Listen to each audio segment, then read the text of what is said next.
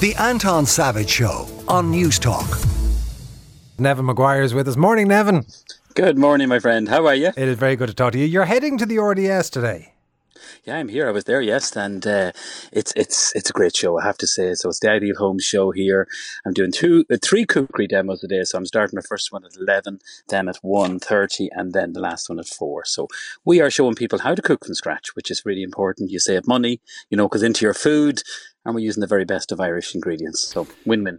Now, you see, I'm always intrigued about these kind of cookery lessons and cookery demonstrations, because I was talking to a fella who runs one of Ireland's better culinary programmes, and he was saying that he has all these young people who arrive into him in the expectation that in about 8 days they will be Gordon Ramsay.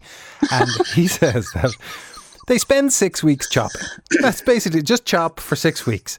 And that it is that kind of grind to learn the basic fundamental techniques, and you can't bypass it. So having put in all of that hard labour, Neven, how do you manage to get people to be able to do it in an afternoon?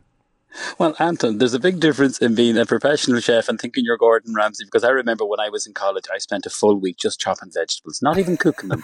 So you do your mirepoix, your brunoise, it's all a fancy name, French names for different size cuts of vegetables. So what we do, I'll tell you what we're going to do this morning. We're going to do a very simple, kind of like it's a meatball pasta bake with a little tomato sauce, and then we're going to show everyone to make a very simple curry. One of my most watched and favourite recipes is a chicken korma.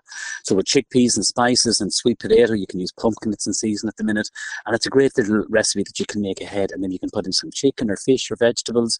So it's a very user-friendly family food. So the way we broke up the kind of demo kind of teams is midweek meals, Sunday lunch, and then if you're entertaining at home, like dinner party, something like that. So we're going to do a nice little rack of lamb, which is lovely, and a potato gratin with that. So we're keeping it very simple. The most asked question I get, Anton, is how do you cook the perfect steak? So I'm going to attempt to show everyone to use the lovely Irish beef. So we're going to just literally grill this strip loin of beef to a nice little peppered sauce. And they're just simple recipes, and a bit of bacon, some chocolate brownie. Sure, who doesn't like a bit of chocolate? It has to be said though, Neven, the rack of lamb is a great thing, because it takes about 20 minutes. It's really hard to make a mess of, and it looks fierce fancy when you put it on a plate. You're right, and it is a great cut. And this one we use is from Connemara Hill lamb. So it's a great flavoursome lamb. It's what we call French trim. So the butcher has done that. We're going to do a lovely little pistachio crust. So that's just blend some breadcrumbs with pistachios, a little bit of mint. Mint is a great herb with lamb. Put that on top, just brush it with a little bit of mustard to help it stick, or egg yolk, and then you just roast it in the oven. And you're right, in 20 minutes you can have a wow dish that looks really impressive with a nice little sauce, a bit of potato, and you're happy out. When you're planning for the restaurant, how do you find the sweet spot of fanciness? Do you ever find yourself doing a dish where you think, no, we can't go this far? When you're starting to break out the gold leaf, do you think, no, I've taken a leap? Do you know what? I'll tell you what we do. When we put on a new dish, so we think of what's in season, we think of what's local. We don't have too many elements on the plate, maybe 3, 4, 5 max. We don't overcomplicate it, but our customers. So after a night, we put a new dish on. We know after 2 or 3 nights, is it a winner or the people? So feedback, and honest feedback, is important. That's how you better yourself as a chef. Anton, I've never used gold leaf. I don't know what you're cooking or what you're using. I'm definitely going to your house for a dinner party. Gold leaf. I love it. And do you watch then, are you watching plates as they come back in and saying what's clean, what got left? Do you do that kind of rolling assessment, or are you too busy shouting abuse at your kitchen staff? Oh, no, come on, no, stop that. You're a monkey. Anton, what I love to do is go out and speak to the customer and say, listen, this is a new dish, what did you think? And then I ask my staff to engage. Listen, we have a new dish on tonight. We'd love your feedback. I remember doing this dish maybe 10 years ago. Beautiful turbot dish, braised beef cheek, cooked for 6 hours, made a little pocket in the turbot and filled it with beef cheek, and it was a little bit strong for the fish.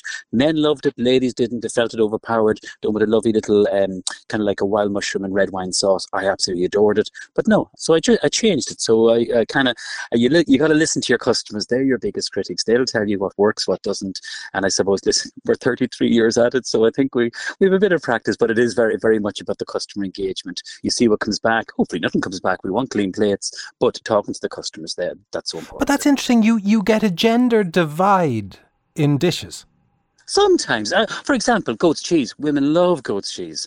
So we have a goat's cheese with different textures of beetroot, one roasted, one pickled, one kind of crispy fried, and a lovely local goat's cheese. So I would say a lot of women just really love goat's cheese. And I'm not being any way sexist when I say it. I just think they like goat's cheese. Where the men, they love a nice piece of steak, and women too, but definitely men more so than ever. And beef is still our number one seller on our menu. If we have venison on the fish, the lady might go for the fish. So they're kind of mixing up, because we do a 9-course tasting menu, Anton, with a choice in each course. And it's just interesting to see the way people eat. They might dip into the vegetarian menu, which also we offer a choice and a tasting menu and that. So people just kind of, we've definitely seen that over the years. People are definitely experimenting, and yeah, I think goat's cheese for ladies, definitely for me. And what are you seeing in terms of the trends at the moment, Neven? Because there was a period where I think, as a legacy of sort of the fat duck and El Bulli, everybody was doing spheres and foams and all this kind of crack. Where are we at now? Is it getting slightly more simple and getting into bistro food, or? Anton, trends will always come and go. The most important thing is that you're using seasonal, local food, because that's where you get the best flavour, the best value, and that's the way we have to think about. So when we plan our menu, we get our fish from Killybegs. We have a local duck producer, Thornhill Duck. They've been supplying us for 33 years. I think it's the best duck in the country. It's a cross between an Aylesbury and a Peking duck, so we have it on as a main course or a starter. So for us in the restaurant, we think what's local. Coming into game season, some venison, pigeon, that kind of thing, rabbit. So I definitely think the Irish palate, Anton, has become very sophisticated and a lot more knowledgeable about food.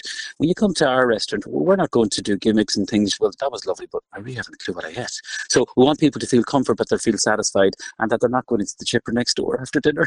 Well, you mentioned the Thornhill duck, which of course is gorgeous stuff. They had me slightly spoiled, and I met a chap a while ago who, I didn't know these people existed, but he's one of them who does shooting. So I said, well, look, at some stage, if you get a duck, can I have it? So he gave me a couple of ducks, and I thought, if Thornhill or any of these kind of duck producers go, this is going to be amazing. There's not a lot of eating on a wild duck, Neven.